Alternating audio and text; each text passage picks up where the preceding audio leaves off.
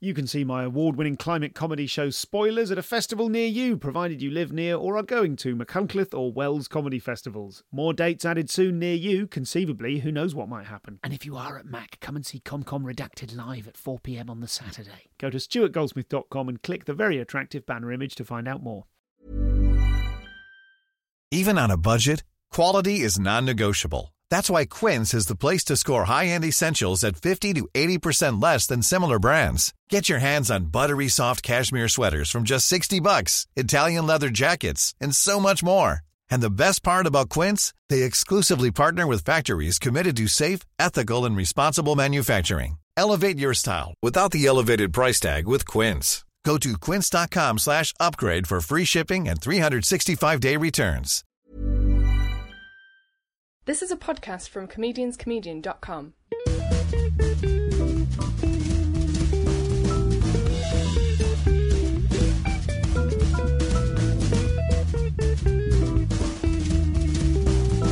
This is the Comedian's Comedian podcast.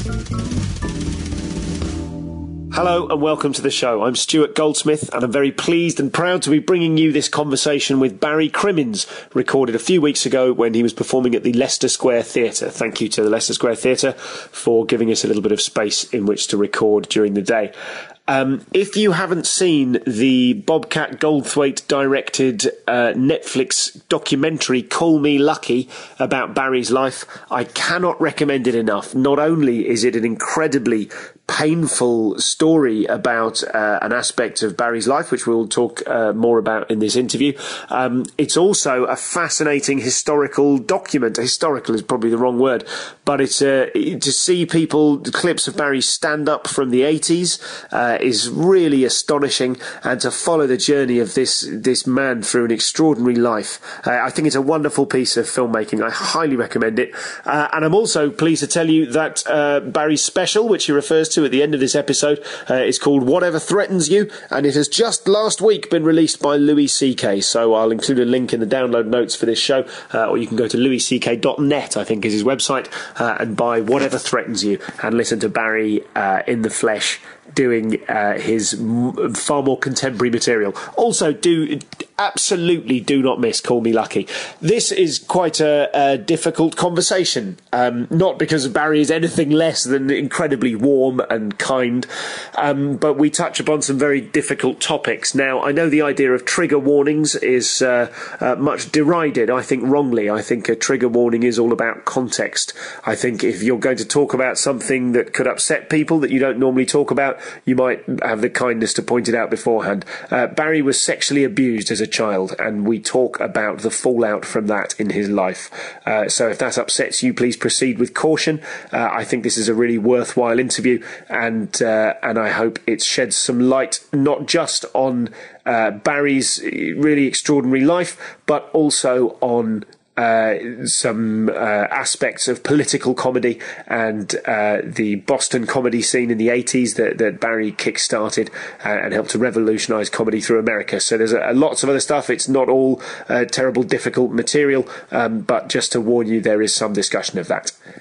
This is Barry Crimmins.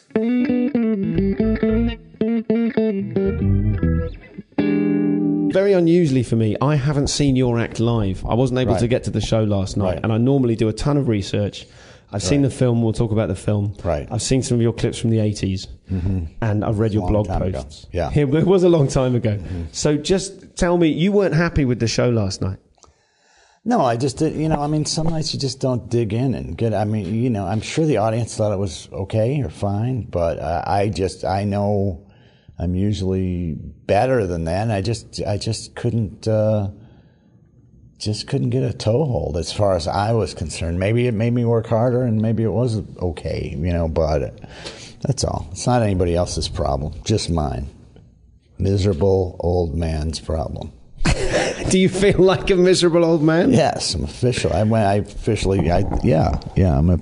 miserable old man. It's just like, I don't care anymore. But you're not at all. You're not at all. I find you an incredibly warm presence. Oh, well, yeah, no, I am. But I mean, about certain things, it's just like, until you cross a certain line with me, then it's just like, what? I mean, this guy, he was like Oh, I wear, he's got dad shoes on, and then but then he starts tweeting nasty stuff about me after that's why I hate writing profiles, and then he kind of used, and then he goes, but he's an abuse survivor, so I couldn't go after him. And they're like, that's some passive aggressive bullshit as far as I don't think I've ever hidden behind that.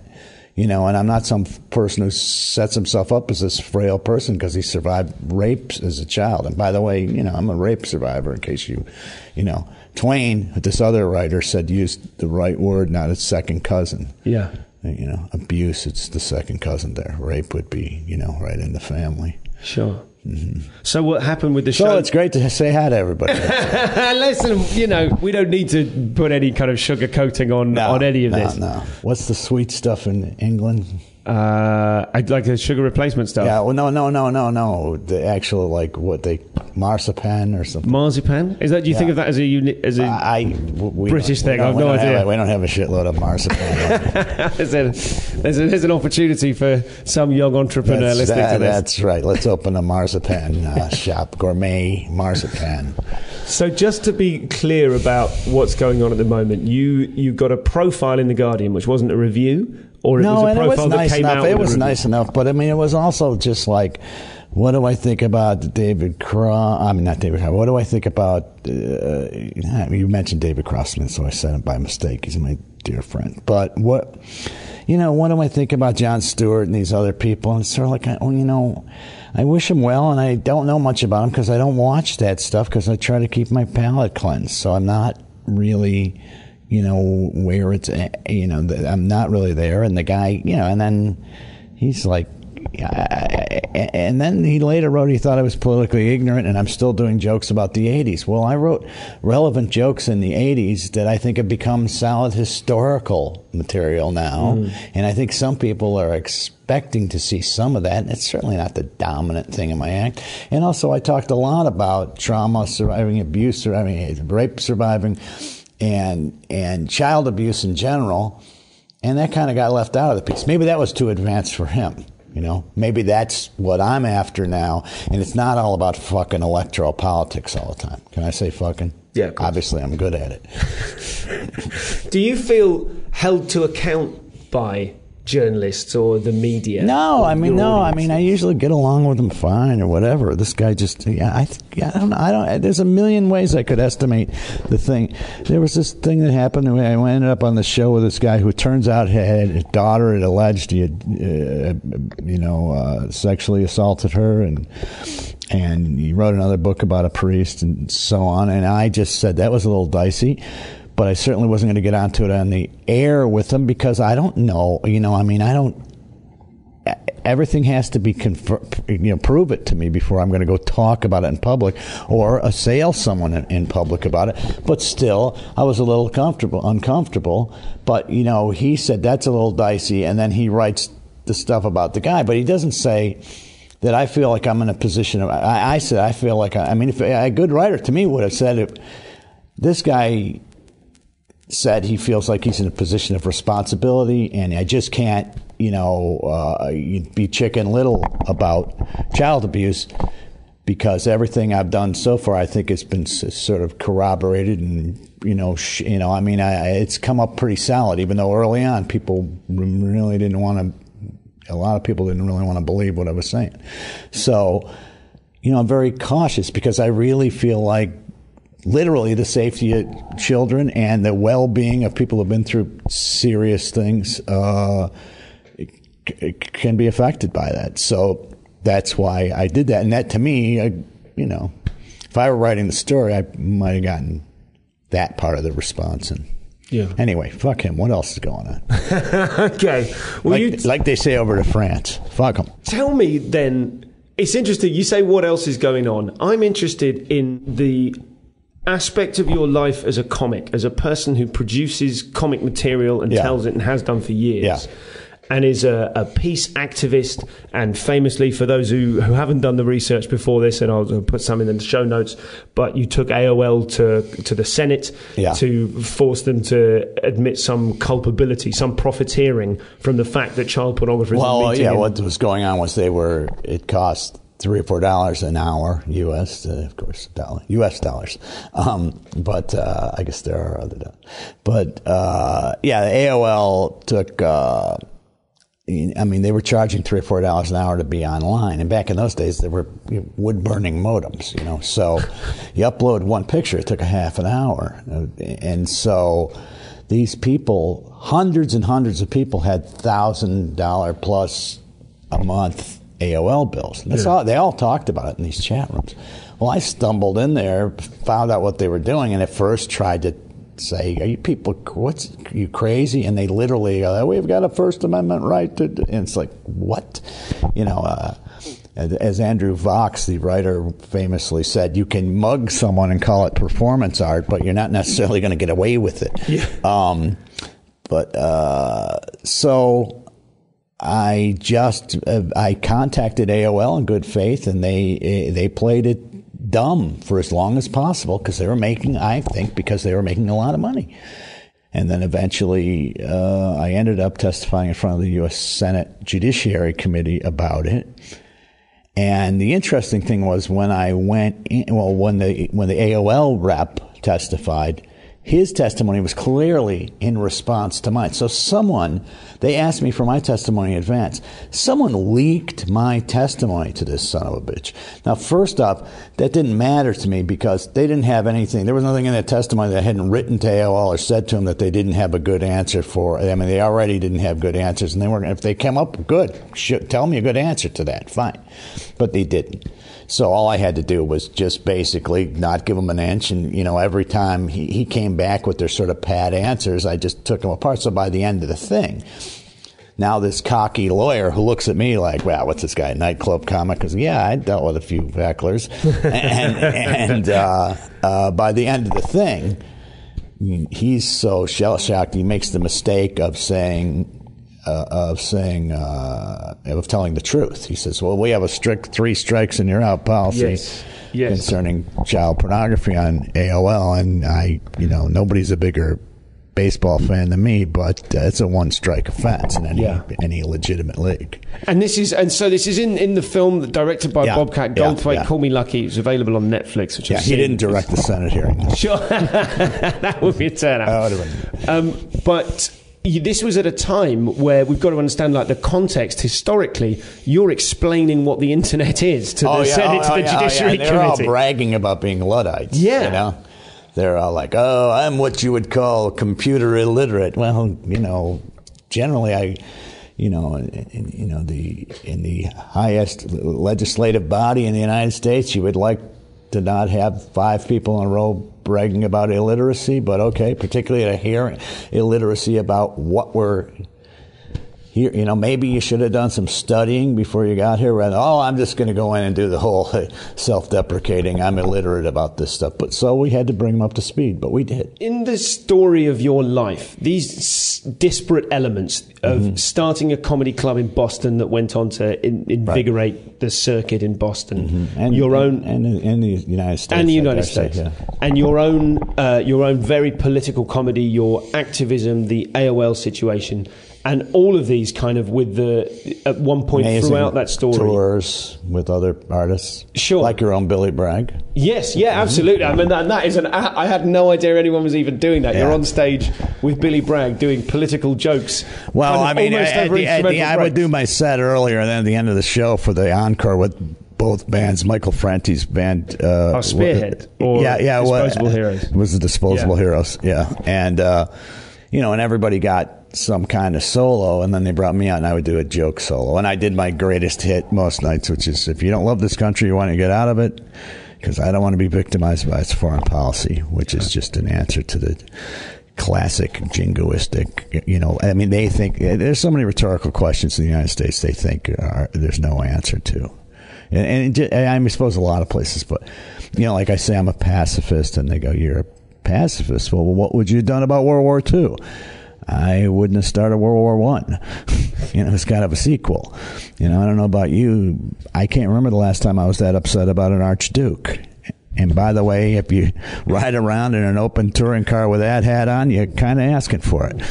So what I wanted to ask was, to what extent do you feel the narrative of your life has become centered around the rapes and your, like, I don't mean your personal reaction to those awful events, but the way in which that kind of is the wind in the sails of the promotion of the video. That's and the pretty simple, but I'd like to think everybody else at the anti-death squad rally hadn't been raped, So it certainly informs me and maybe adds a little something to my commitment, but I'd like to think I would have been an empathetic and decent person who would have stood up for others had that not happened. I certainly wasn't really paying attention to what happened to me as a child when I started doing a lot of that kind of work, and then when it came around to me having to cut myself a break or not, I'd already sort of tried to cut myself a break for a lot of people in the world that don't really get heard from fairly, and they're just sort of dismissed. And and if I could open my heart and speak up for them or whatever, I realized I'd be a hypocrite not to do it for myself. And unfortunately, I chose not to be a hypocrite, and I learned to be compassionate towards myself, and then I sort of did my quote unquote work there, and then my real healing came from doing work on behalf of contemporary children and fellow trauma victims, and getting out of my own way. I think a lot of what happens with abuse survivors is that they kind of instruct you to stay in your own way, and to expect the rest of the world to be clairvoyant about what happened to you, and then when they're not, the plot goes on. Well, saying that to people who have literally been plotted against is kind of not a good idea. So, so that's why I believe you go through things and not around them, and that's certainly mentioned in the movie a few times. You say in the film, I was born with the ability to tell people things they didn't want to hear and make them laugh. Yeah. And I want to focus on that ability, because that's what I think.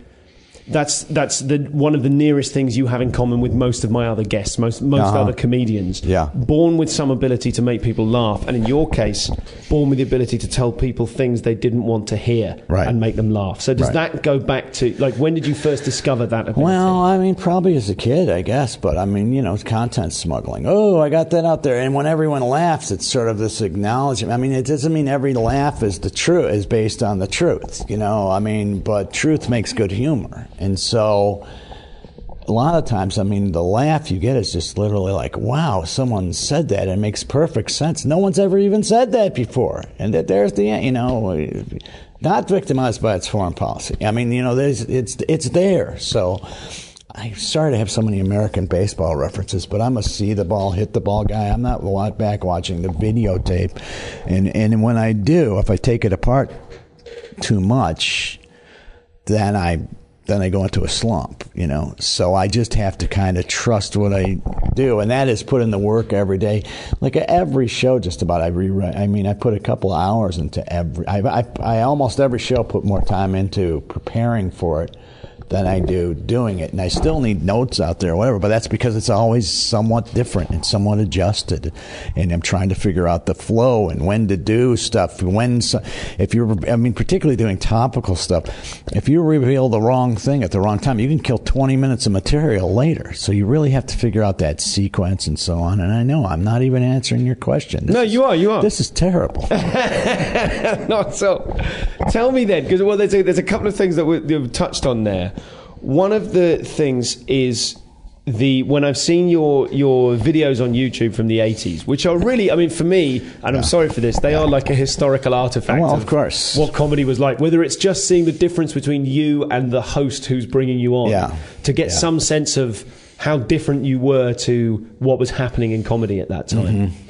And I noticed one of the things you do very effectively is you kind of combine the jokes. I can't remember who said, maybe it was Patton Oswalt on the documentary. He said that Barry was out there greasing the audience, and then Maron. It was Maron. And so the difference between jokes that you have, which are successful jokes which grease the audience, e.g. they get a laugh without being about anything real. Right. You know, what's the difference to you as a comic in how you know that experience that comics have, that we all have, when you mint a new joke, you create a new thing, you try a new bit, and it works. And you go, that works. Yeah. What's the difference? Is there a difference when you mint something that works and simply greases the audience, or where you mint something that works and makes a point that you've been trying to make politically? Well, and that, first off, if it's a smart, funny joke that's got a little comment in it, then that sort of passes the minimal stuff. I also think it's important to go out, and when you're introduced as a comic, to go out and establish the fact that, I'm funny enough to be a comic. I know how to do this. Here's a bunch of jokes, and then, but the thing is, then the subversive part works. You got them laughing, the guards are down, and then the next thing you're talking, about human rights, and just general common decency, whatever. And as the show goes on, I'm going for fewer and fewer laughs and more points. And when you hit it right, you get away with that. If you don't, you sound preachy and awful. But, the thing to do, I think you have to believe this part for it to work, and that is, you show them what's in it for them, what you think is in it for them, and thank them for at least considering what you had to say, and when you do that, the ship can stand up in the bottle. Tell me what you mean. Can you be more specific about show them what's in it for them? Well, in a way, you show them what's in it for them without indicting them for being part of the problem, because they may or may not be, okay? But you can show them, listen, if you're more tolerant about this, if you're more open about this, if you don't take this personally, if you don't respond with this, that's not a reflex they taught you. They've got you flinching there. Flinch is a reflex, but let's avoid stuff that makes us flinch all the time. Let's learn not to flinch at that. Let's keep our eyes open and look at it and then see it through. And I got stopped at this shocking, scary point, but let's get past that and on to something. And, once you have context for someone or something, it makes a lot more sense. I always say there's sanity at the source. My job is to try to get to the source of things. And that's commonality and a kindness for other people. And that even means people in the United States who are in the Tea Party or support Donald Trump or whatever it is. There's a bunch of people have been sold a bill of goods. Like right now the Trump supporters are sold. It's basically a census of self-loathing in the United States. You hate yourself? Yes, I do. So does Donald Trump. It's about time we had someone who hated me as much as I do as president of the United States. Donald Trump. He hates you. It's and that's sort of like, and if I can do that and get that point across, then it's not just this either or, this endless sort of, endless argument that's dogmatic, that results from the U.S. two-party system. Now we've moved on to something else. We're providing some context and some understanding, and maybe we learn not to take everybody and everything so personally, because I think that's, part of growing. You're not grown up until you learn not to take life personally, because it's not based around you. You're just in. It took me a long time to get there, and there's some days where I still take things a little too personally. Like fucking writers then. That's an extraordinarily compassionate approach, I think. That angle of, we can all think of a million jokes we've heard of, jokes about Trump supporters in the 80s, jokes about Reaganites and similar thing. But for you to... And I did a lot of them. Yeah. But for you to take the angle of, it's about self-loathing. Yeah. It's kind of an empathic approach to going, what would it take for someone to vote for Trump? Which is miles above. It's a very different approach to going, they're dumb, they're racist, they're petty, all that they're stuff. And you can't hate anybody till you hate yourself. So the racism and the bigotry and whatever, that all comes from that self-loathing. If you don't hate yourself, it's a lot harder to hate other people, and particularly in a blanket fashion. Anyone that fits under that blanket, I hate. Set the blanket on fire now. It's just, if you just take the time to just, I mean, to me, I consider myself sort of an anarchist in the sense, but only in the sense that I'm willing to deal with things on a case-by-case basis. That's what you have to do with people, too. You have to kind of separate them from the pack and try to figure out, without being condescending. But there's some people, like, I don't know what happened to them. I just know something happened to them, and I'm not going to take them personally. And I'm going to try to be kind. And it's amazing how quickly you can diffuse people by being nice to them and not letting them, not letting that initial button push work on you, which they've just been trained to do. They're trying to get your faulty, default software engaged. And, the first thing we have to do is sort of uninstall that and then start to see it. No, they're reverting back to, and Trump just speaks, he's just the obvious example now, but so much stuff, people, they just speak to your self-loathing and advertising and you go right down the line, they just selling you on your insecurity and how, crappy you feel about yourself. And when people say nasty things about other people, they're just, when someone comes after you, they're generally telling you something about yourself. So I'm really worried about that Guardian writer now that I mentioned it. I do think it's a very compassionate approach. I wonder where that empathy comes from in your life. Is that something that you associate with? I'd like to think I was born. I'd like to think I was born with it. But I had a father who never passed a stranded motorist in his life. One time there was a family got burned out of their home, and the next day he had them over at our house saying, "What do you need?" And they literally took, our couch and kitchen table and whatever, and my mother was understandably a little distraught, and my father said, "Well, get in," and the next week she got new stuff. And it wasn't like he was real wealthy. He just took the hit and, took care of some people. So I guess he was an influence there.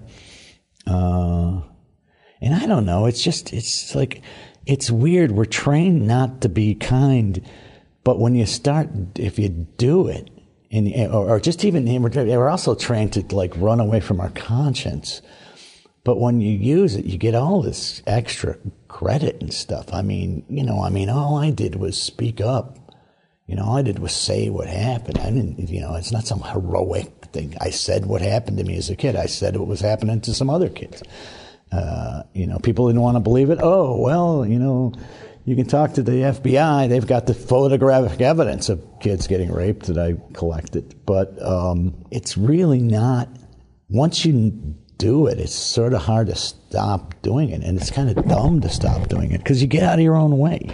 And life is a shitty place to be if you keep tripping over yourself, What do you mean precisely by getting out of your own way? That's a thing I find myself saying a lot in the context of me trying to be a better comedian. I feel like the comedian that I am is sort of in there naturally, and I keep getting in my own way. How do you mean? Borrowing trouble and, really worrying about what everybody else thinks about you all the time. Just deal with what you think about yourself. Be in good contact with how you feel about yourself and what you're doing.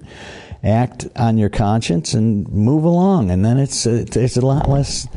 It's like you're in a much less cluttered place. Your life is much easier. It's much easier to work with. And then when there's something tricky or dicey comes along, you're not in a big cluttered place. Now you've got a little clutter to sort out. You've got a nice straightaway to do it in. It's not, you're not putting it on another pile of clutter and another pile of, but it's a long process, and there's, and it's an ebb and flow, and, you do good sometimes and bad others, but, just stop beating yourself up and, not taking even yourself so personally. It's, do the best you can, be of good conscience, and try to be as kind as possible. It's not that fucking complicated, and try not to be, I don't know. Fortunately, one thing I've always I'm very fortunate about it, and that was, I'm generally completely fine with other comics' success and talent and whatever. Once in a while they'll do something and go, wow, that's really, I should have thought of that.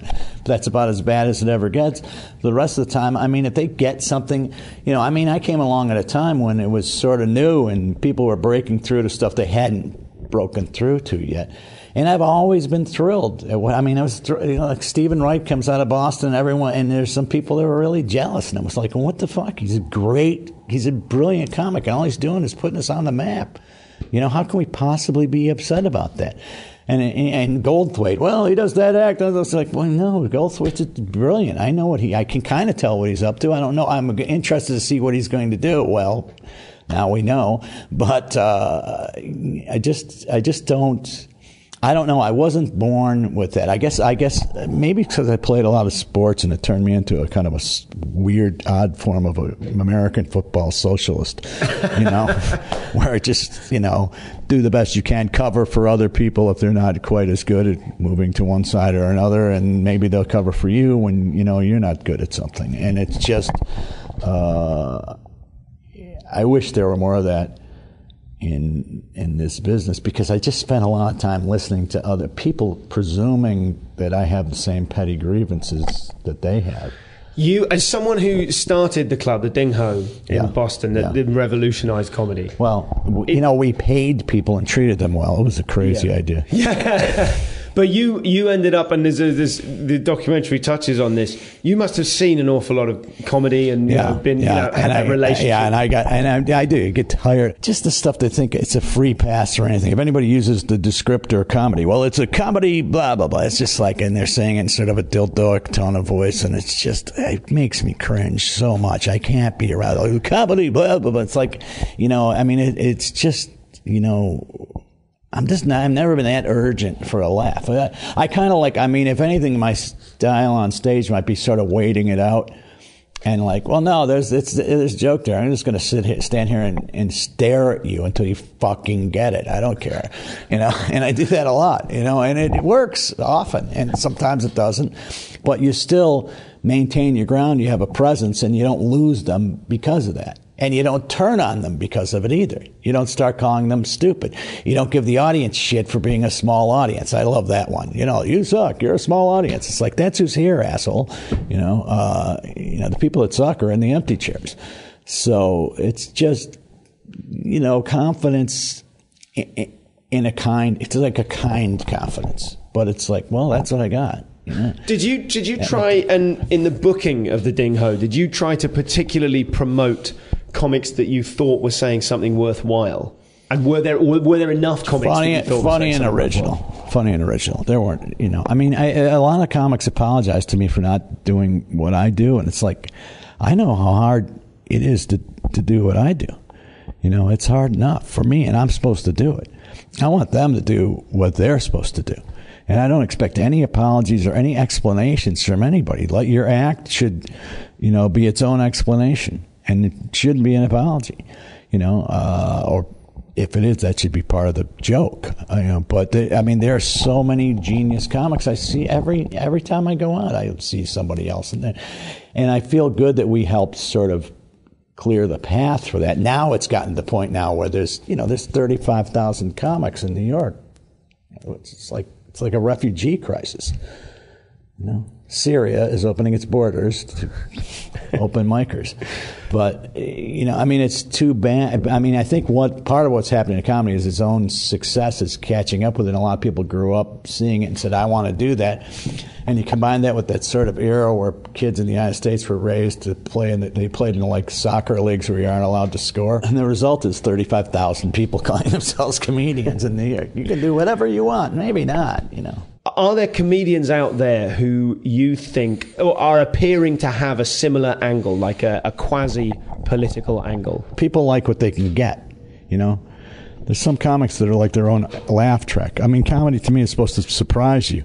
There's some comics, you see them, it's like they have one gear in their transmission. They keep doing the same thing, again and again. And, 10 minutes into the show, who's surprised by anything anymore? I'm certainly not. But more specifically in terms of like a political bent, is there, because you're someone whose politics are kind of deeply held and deeply researched. Yeah. One of the interesting factors on your website I was going to ask about is the links to other kind of American, almost underground political websites. Yeah. You clearly do the reading. Like you show up, you do the reading. Yeah. More, less and less, but it's funny. I hurt my eye a couple of years ago. And I literally couldn't read a lot. So it was like Burgess Meredith at the end of the Twilight Zone when his glasses get broken when he's the only person left on. No! And so I can't read as much as I used to. And is that it was weird because now it was like I just had so much concentration on the inflow valve that now the outflows. Now it's like, oh, wait, I know something. I'm like the scarecrow saying equations, all of a sudden, like, Jesus, that sounded a little pompous, but fuck, I think I'm right. So that's worked all right. I mean, that's what's happened there. But, I mean, if you're going to talk about this stuff, you should have some context and some background in it, and you should understand what the other side has to say. See, I grew up with the other side. I grew up with the right-wing stuff, and it never changes in the United States. It's the same old flag-waving, character assassinating crap. But how do you sort the crap from the credible stuff? When you look at kind of underground or self-proclaimed underground websites, like a different view on the political. I saw one link to I think it's called the Black Agenda or something similar like that. It's from your website, and they were talking about like the lead story on the news feed was about the Trump-Clinton debates, and how actually they were both saying the same lies, and actually someone, I think it's Jill Stein, I might not be wrong, from the Green Party, she did an alternative kind of version of it where she went on a show and answered all of the questions in a credible way. Right. And yet even in the description of it on this website, I was kind of going, I mean, this is incredibly partisan. Yeah. How do you, as someone, and I'm asking you sort of even outside of comedy, I think in a case like that, you put it out there. I mean, if I put a link there, it's not necessarily an endorsement of it, but certainly someone like Stein or just about anybody, I mean, they have to color the United States. I mean, our political spectrum is it would be even more narrow if it didn't go so far to the right, but it starts center right. Clinton's center right, and in Britain she'd be considered center right, I think, and so there's just not that much of a spectrum. So the idea that they ask these questions, they know you're going to color within the lines. You're going to stay in certain areas. You're not going to call out the jingoism or the crap. You're going to kowtow to it and be a coward about it. And so you can seem really refreshing and different. I'm sure Stein probably had some answers that were just saying it. But I mean, more generally, in terms of your research and the stuff you decide to read and you decide to consider credible, I almost feel like, say, as someone who is naturally like, I don't have political material, I think of myself as a flincher. I'll say stuff on stage and then go, I'm not sure they're going for it. I don't know. No, it's, you know what I mean? And I'll be the first one to bail out, and that's to my shame. I feel like I'm disgusted with right now. I can't even believe I granted this interview. As someone who is one of those people, I feel like I want, and I'm sure a lot of people want something similar. We all feel you are. I'm sure other people feel something similar. I've got links I can... I want a news source I can trust. Do you know what I mean? Do you come across that feeling of like... and that's got to be you. That's my point. You got to be the source you trust. You got to compile everything, put it together, and then make your best call and live with it. But be flexible enough to say, I'm not right forever, but at this point, I feel pretty good about where we are. And sometimes one thing I don't post a lot of is the conspiracy stuff, among other things, because of my position with children and whatever. I can't be Chicken Little. But the other thing is, if the fix is that far in, why even try? The way I feel is they do so much stuff right in front of our faces on videotape that we don't even see. What do you need a conspiracy for? And then, believe me, I'm going to hear from people just for saying that much. Really? Building 7 is the new Trilateral Commission, but anyway. Okay, that's a code phrase which I don't understand any word of. That's all right. That should be subtitles of that. So when you're on stage doing political material and it doesn't work, do you when you try a political joke and it doesn't work because you feel the audience haven't done the reading? Then I just try to provide a little more context. Then you didn't get them here, so then you just keep explaining it, and you figure it out. That's part of your job, is to think on your feet. And, you go out there with your best shot, but I can't tell you how many times the piece of material I end up coming away with is whatever I ad-libbed on stage, which seemed way too obvious to me. But it's what the audience needed. Okay, so if it needed it tonight, it probably needs it tomorrow night too.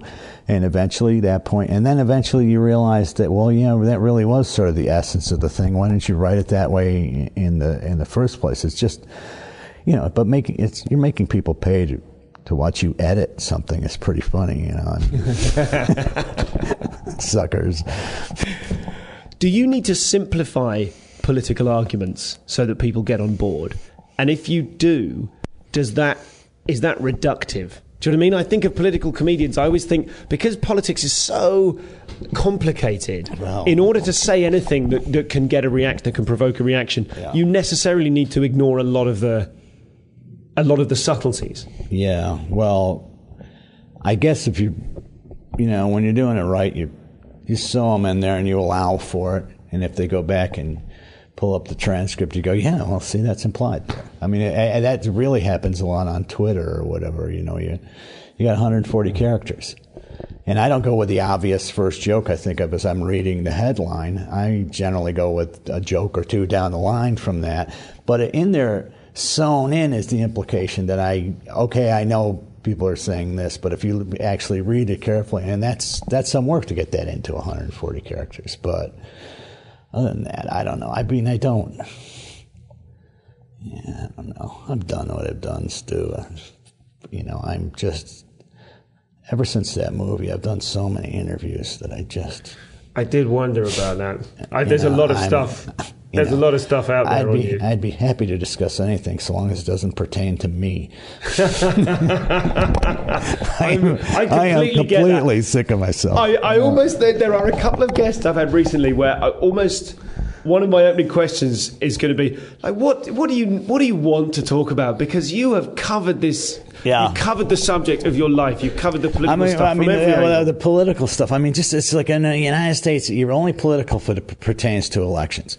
And the elections naturally censor all sorts of stuff. And you get the Democrats who sort of imply, well, we care about the progressive agenda and we'll do something about it just as soon as there isn't a federal election of any sort for more than 2 years, because we elect a Congress every 2 years. So, they're never there. They never do it, and you never talk about it. So my friend Howard Zinn said, election day, you go out and vote, do the least amount of damage you can do, take the 3 minutes it takes to vote, and then go back and hold whoever wins feet to the fire, and then work on the other issues, the issues that bring them around.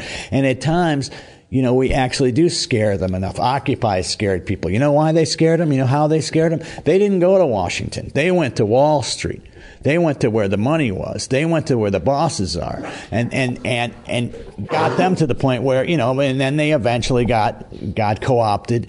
And there was this thing called Occupy Spring that happened next year, which was literally the Obama campaign. And they kind of siphoned everybody off. And then Obama's reelected. And the next thing you know, Holder basically destroys the right to free assembly. Now, how do we turn that into a hilarious comedy bit in a country where people are clinging to Obama as the proof of how progressive and hopeful things have gotten? Where you kind of, if you just got a scorecard, you can figure out who's playing and what the score is. It's talking about electoral politics all the time is what's expected of me. But I mean, I'm just very, very weary about it because it doesn't do much good, But Occupy, they changed some stuff. I think that what happened in two very sort of elitist political conventions this summer didn't matter. But what happened on the poorest streets of America, where Black Lives Matter were at work, that mattered. And slowly but surely, you can kind of insinuate important things into the rest of the quote-unquote political discourse. But I'm much happier, working on behalf of, saying, like the Black Lives Matter stuff or crucial environmental stuff or whatever, or encouraging the kids who supported Bernie to not let them be dismissed and not tell them that they're going to, oh, don't worry, you'll be old and cynical and give up someday too. Maybe my generation could afford to. They can't. They're facing extinction, for Christ's sakes. It's not, it's not save the planet, it's preserve the habitat. And the habitat's going, mine shaft canaries are extinct. I don't know if you know that. But for the record, he nodded. Yeah, no, I didn't know. I'm sorry, you got me. Thank you.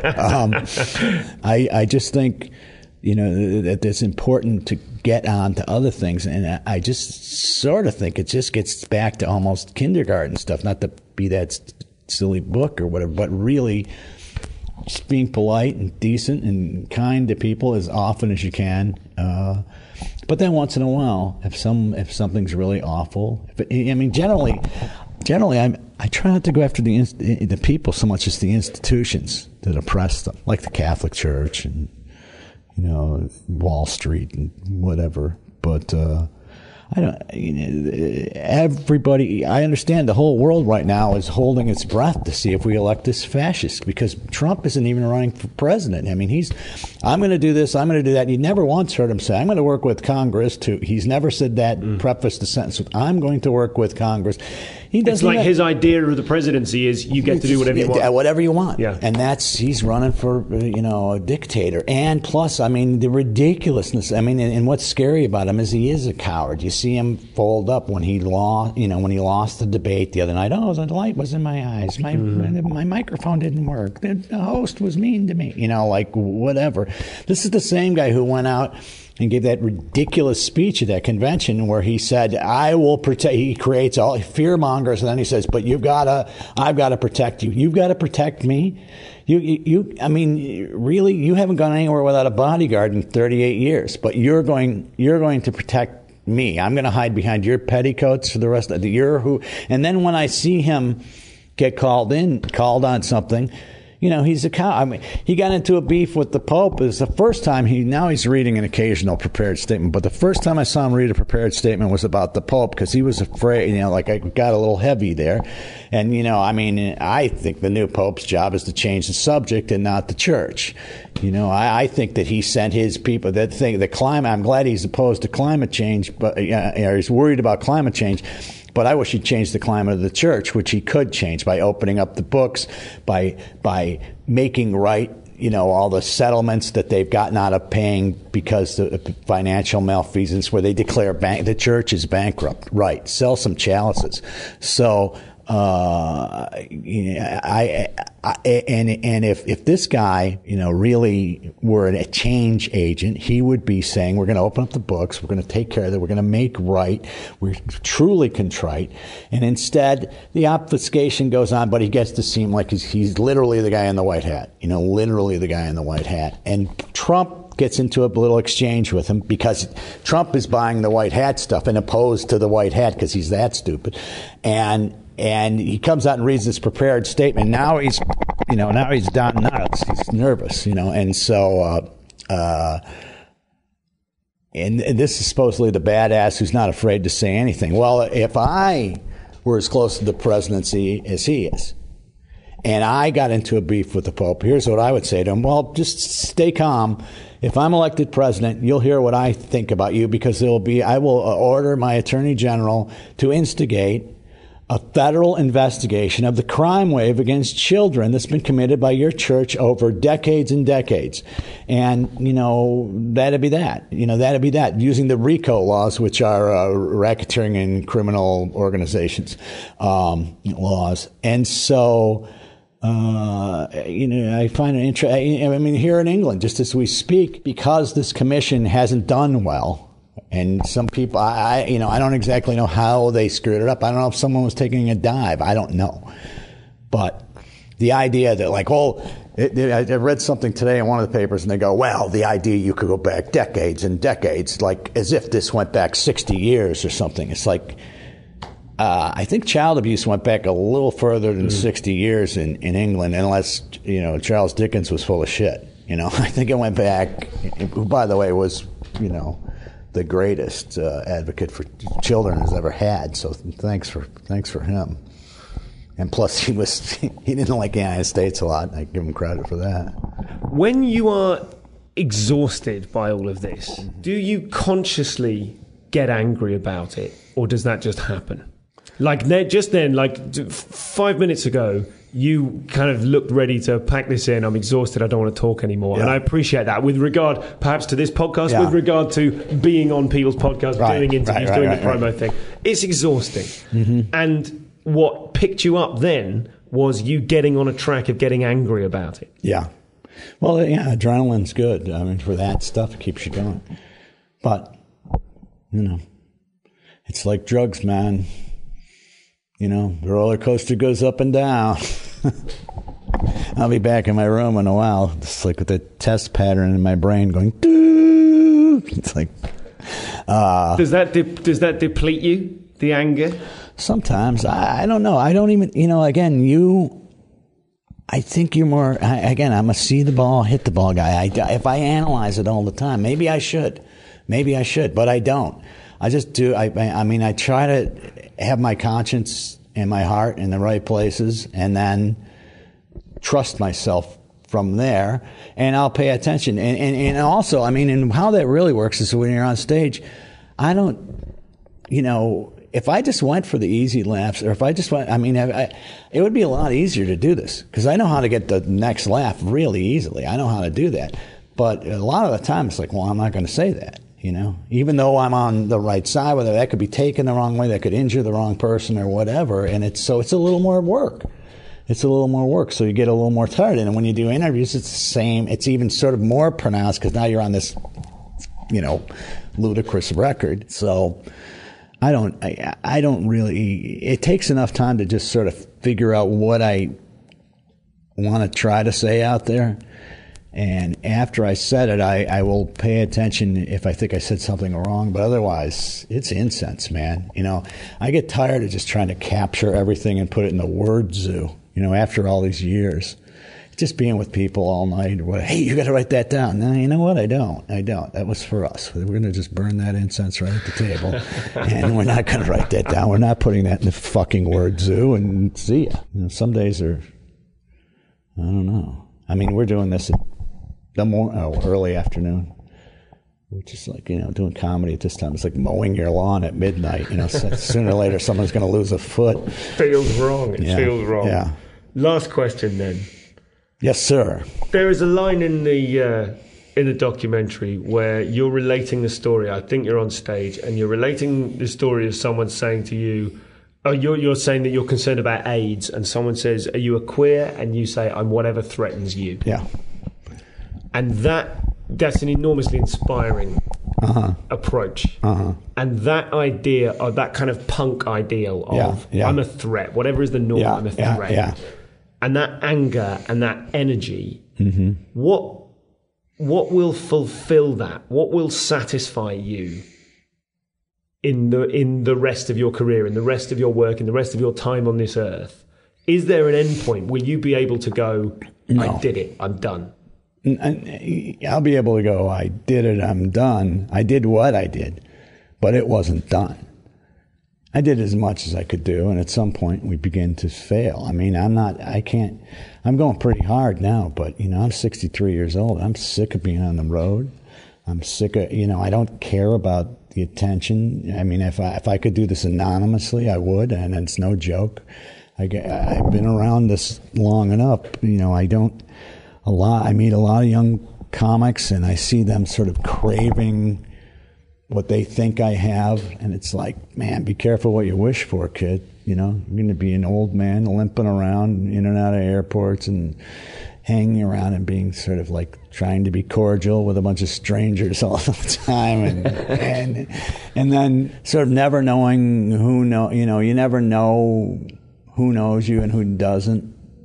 So you have to be sort of pretend. You have to think they all know you, and then you become nutty that way, and so on. So I don't even remember what your question is, to tell you the truth. But you get fried, and I've been pretty fried. But it's been a lot of fun being on the griddle with everybody else for a while, and getting to travel around, and but. And when you mentioned punk, I mean, that sensibility, I never realized the appeal I had to the punk folks right away. I didn't get it, because I'm an old, rock and roll guy. But then I got to know it. But I mean, I saw punk coming, because I go, look, we've done this. They're going to start shaving half their hair off and dyeing their hair weird color. I said it. I said that in the 73, 74. I go, that's what's going to happen. And it happened. It was just because, I mean, we had already become the freaks. If you think about what we took it from, how straight everybody was, and then the next thing you know, everybody's a hippie and what, I mean, there was, but it turns out that there's sort of a convergence between the two groups that's pretty cool. I mean, we're still resisting the same stuff. And both groups ended up with their share of hypocrites and bullshit artists, but the real people that fucking, wanted to resist the crap, they held up. And that's whatever threatens you, that's what that's about. By the way, that's the name. Now here I go, Mr. fucking, Mr. Anti-Establishment. And by the way, that's the name of my new special coming out. Whatever threatens you, with Louis C.K. that I shot in Lawrence, Kansas, which is one of the hippest towns in America. And no one knows about it because it's the epicenter of the country. But they were this very hip town because during the Civil War they were abolitionists, or before the Civil War they were abolitionists, and they got wiped out by these horrible Confederate raiders, Quantrill's raiders, which is what Jesse James was in and stuff, where they made a hero, and they were like these terrorists. And so and I use that word guardedly, being if you see something, say something, unless it's about the burgeoning police state. But anyway, hey, I'm starting to get a little hop on the fastball. Let's start a new hour now. My best to everybody. I've met so many great comics over here. And I had a great time too. It was Dublin. Yeah? Where did you play in Dublin? The Sugar Club. Oh, yeah, okay, I know it. Good place. And great people over there. And, they got that Eighth Amendment thing going on over there, which is interesting because in the United States, the Eighth Amendment is no cruel and unusual punishment. Yeah, so it's right. like the exact opposite in Ireland. Sure. Nothing like closing the British interview with a good joke about Irish politics. So my best to Tony Blair, and tell him George W. Bush sent a nice pat on the head over for him. And by the way, Corbyn, tax and spend, huh? I like that. I like that assault on people. Tax and spend. Yeah. How are you supposed to run a government? My opponent taxes and spends. How the fuck do you propose to run a government? You tax, you buy the road. What the fuck? That's how that works. So anyway, stay after him, Jeremy. And thank you for mentioning socialism in public in this century. Thanks, Barry. Thank you.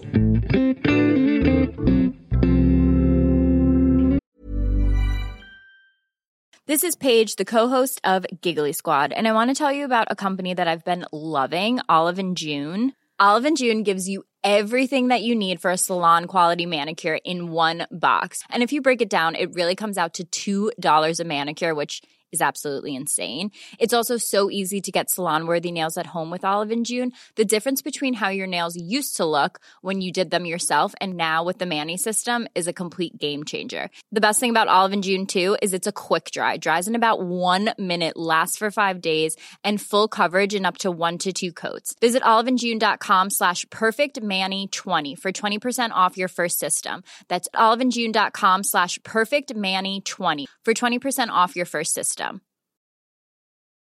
Hi, I'm Daniel, founder of Pretty Litter. Cats and cat owners deserve better than any old-fashioned litter. That's why I teamed up with scientists and veterinarians to create Pretty Litter. Its innovative crystal formula has superior odor control and weighs up to 80% less than clay litter. Pretty Litter even monitors health by changing colors to help detect early signs of potential illness. It's the world's smartest kitty litter. Go to prettylitter.com and use code ACAST for 20% off your first order and a free cat toy. Terms and conditions apply. See site for details.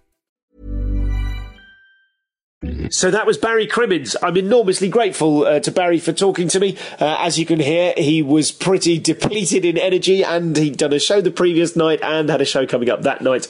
I think it is a testament to what a decent man he is that upon meeting me and clearly initially not being up for it, he didn't tell me to go fuck myself, but instead he gave me a good hour or so of his time, gave us a good hour or so of his time, even though he would have been much happier resting. So thank you to Barry. I'm enormously grateful to you for coming on the show. So remember, you can watch Call Me Lucky on Netflix, which is a documentary of Barry's life, and I cannot recommend that film enough. And you can also download Whatever Threatens You, which is Barry's new special that he's just put out in conjunction with Louis C.K. So you can find that in the show notes of this show. You can find a link to that. I will be doing that immediately. So that was Barry. Thanks for coming on the show, and thanks to you for listening to it. Other things coming up. I'm just going to do a tiny little bit of advertising. There is a Redacted coming up on Thursday, the 15th of December. Now, you may remember these are the special non-recorded episodes where I have three guests and myself and Pete Dobbing do a kind of com-ish kind of a chat show. And it was very exciting last time we did that. We did three in Edinburgh. They got better and better. If you're at the first one, honestly, they did get better and better. The second and third were excellent fun. And that's going to be on the 15th of December at the experimental late show time of 10:30 p.m. It's only an hour, so you will be able to get home after. It's at the new Angel Comedy Club, 39 Queen's Head Street, London, N18NQ. I'm sure you can find the Angel Comedy Club online. There's no advertising for this show, no tickets, no record, no outsiders. This is just for you. I won't be advertising it anywhere other than the Facebook group and this podcast, so please come along to ComCom Redacted. I think that'll be a lot of fun, and if it isn't, if there's just four or five of us, we'll just have a pint. I want to mention the Angel Comedy Club generally.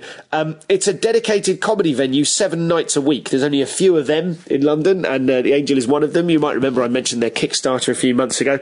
What they're aiming to create is a free place for stand-ups to come and work from 10 o'clock in the morning every day, and a place that people can hire for cost to rehearse or to work with directors and what have you. This is, I mean, it's an idea I had a couple of years ago. Did I do anything about it? Did I? Bollocks.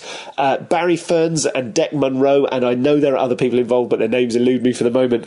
They are making something really special happen. So please check out Angel Comedy in general, the new Angel Comedy Club, which is the dedicated venue. I believe they're also still running the Angel Comedy Club above the Camden Head in Angel in London, but I may be wrong about that. They've got an ethos. They've got a DIY ethos that is about being good, being supportive, developing and helping other people develop. Isn't it about time comedy had something formalised along those lines? We said, why don't we all help each other? I'm really excited about that.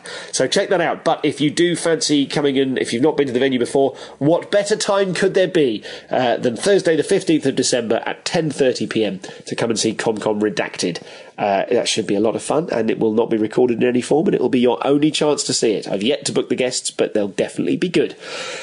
And when it comes to things that are definitely good, this is all new Stu Goldsmith here, come and see my tour. Tickets are on sale now for nearly all of the venues.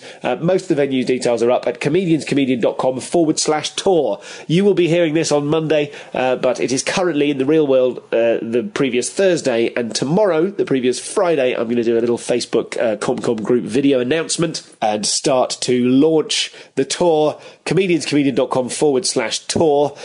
This is the tour of Compared to What? Which is my Edinburgh show just gone. It had 9 4-star reviews in Edinburgh. Yes, 9. Sorry, Chortle, I round up. It's just my house style.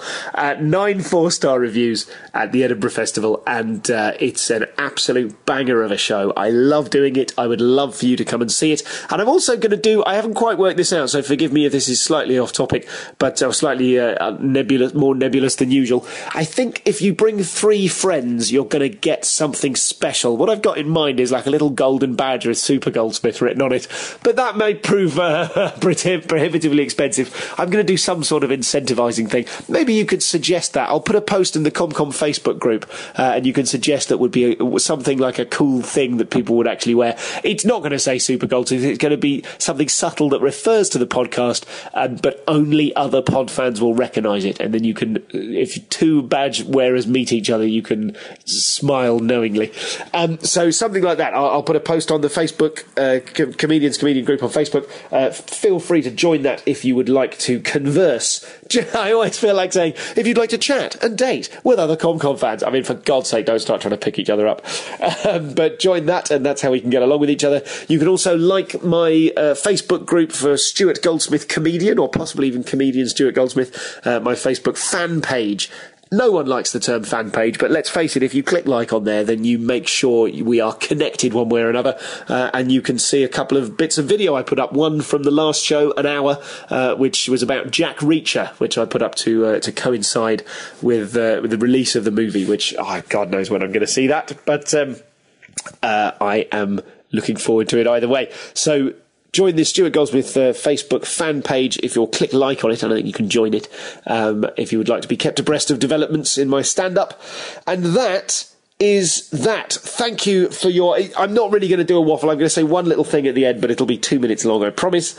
And thank you to everyone that's donated. A few more recurring payments have come in, and those are always nice to see. Thank you to everyone that has made a recurring payment or a one-off donation. I respect and admire you people greatly. Everyone is welcome to this show. It's free, it's for everybody, but those people who donate to the show and support the show pay for the people who can't, and they are heroic and legendary in every sense. Thank you. It has got to the stage now where I have a few recurring payments, and they are enabling me to rely on a tiny bit of income from this show in a regular way. Sort of for the first time, I've kind of counted them and gone, oh right, that's actually a thing now. That's a couple of gigs now, and I appreciate that very much. So thank you to everyone who has done that, and thank you to everyone who hasn't done that but continues to enjoy the show and shares it with their friends. That concludes the podcast. There's a tiny waffle coming up, but thank you to Barry. Do buy his special in your hundreds and thousands. He's a wonderful man and an excellent comic. I'm not tearing up. I'm ill. That concludes the podcast for now. And on the final subject, the reason I'm ill, for those of you that want to listen to this bit, is that, well, the reason I'm ill is I get a combination. I get a painful combination every winter, every autumn, of autumnal hay fever, autumnal allergies. I believe I'm allergic to some sort of leaf mould. And I shouldn't be telling you this. If any of you are a supervillain, this is how you'll get me. Or just wait. I've got autumnal hay fever, and I also get chest infections because I've got quite pathetic lungs. And I finally sat with a doctor who said, oh no, it's both things. Whereas every other doctor's appointment had gone, it's this, no, it's that. Like I'll go for, they'll go, oh, you've definitely got asthma. And then I go all of these asthma inhalers. And then during the spring, they go, oh, let's do a little peak flow assessment. And I blow the end off it. And they go, well, that's ridiculous. You haven't got asthma. And so it's been back and forth. And I finally found a nice, calm, sensible doctor who said, no, it's probably a bit of both and they're working each other up. Just take this. Oh, great. And then what did I do? The day after, I came to a gig in Swansea, left my bag at home with my medicine in it, and now I'm sitting in Swansea about to go to Aberystwyth to perform there, and my antibiotics that I need so desperately. And once you start the course, you have to complete the course. I don't have enough of them to be fannying around, taking a few and then not. They're bloody well at home, aren't they? And I'm in Swansea in a charming Airbnb. So that's good, but it explains the blocked up nose, so I'm sorry for that. Here are the two things happening in my life right now. This is a tiny waffle. I'm gearing up to start writing again. I've been making notes of stuff. I'm in the note-taking process for the last couple of months, and on Monday I bloody start doing it. I start actually putting this stuff together. So that should be I'm actually looking forward to it because I haven't had to sit down and do it just yet. I think it will be a lot of fun. And come on, I've got Jimmy Carr's advice clanging in my ear. Come on, you can think of an hour's worth of funny things. It just needs a funny thing. I think in the past, the mistake I've made is every time I've thought of a funny thing, I thought, oh, that'll be good for 15 minutes. And then it doesn't stretch that far, and then I've panicked.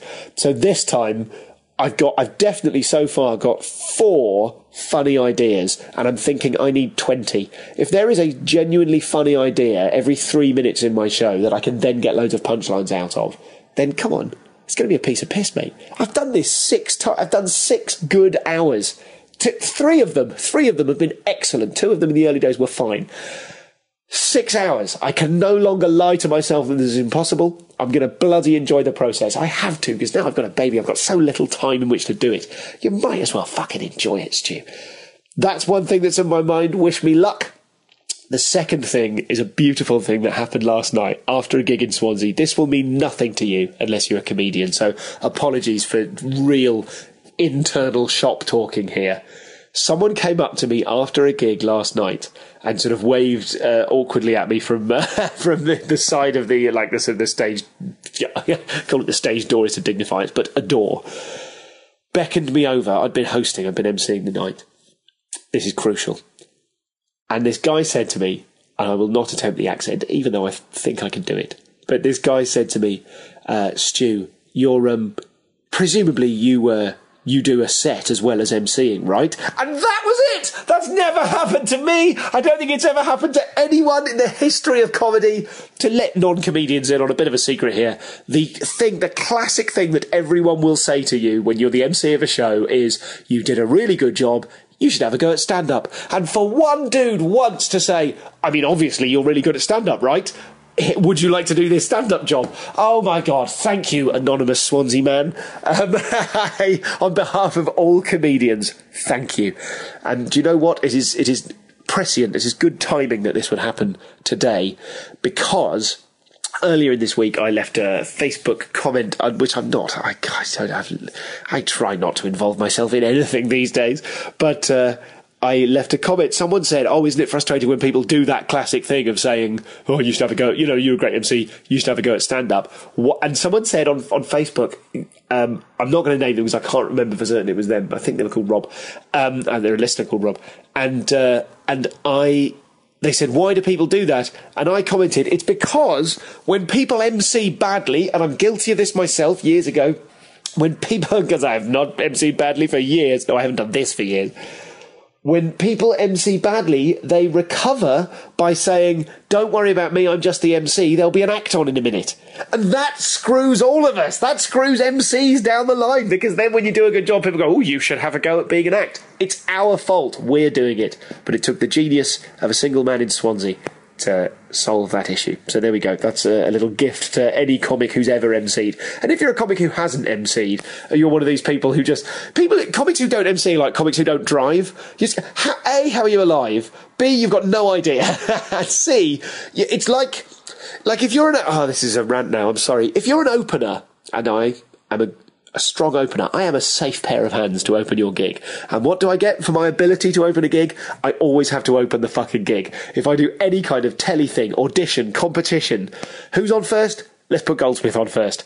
Great, but it's not to my benefit to go on first. You don't understand that, right? You don't understand that you are like people who don't have the warmth to go on and welcome everyone and set the room up nicely, never have to go on and welcome everyone and set the room up nicely. That's a pathetic thing to be angry about. Nonetheless, that'll do for now. Hey, on the subject of new writing, last thing, I'm doing a thing called Hell Week. I've not advertised it anywhere yet. You're the first people to know. It's going to be at the aforementioned Angel Comedy Club, and it's not a week because I don't have the time to do a week and we couldn't get the availability, but it's nominatively Hell Week.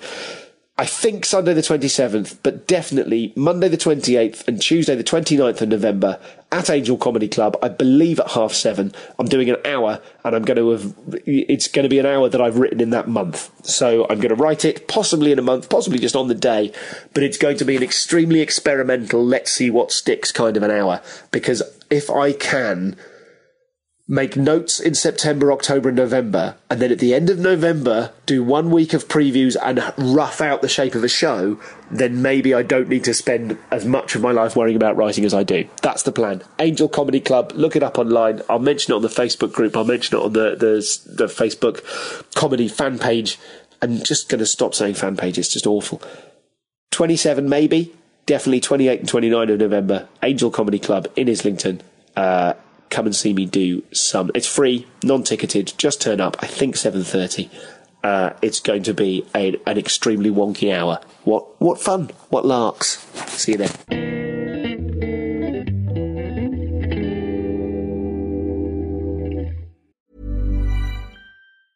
Hey, it's Danny Pellegrino from Everything Iconic. Ready to upgrade your style game without blowing your budget? Check out Quince. They've got all the good stuff, shirts and polos, activewear, and fine leather goods, all at 50 to 80% less than other high-end brands. And the best part?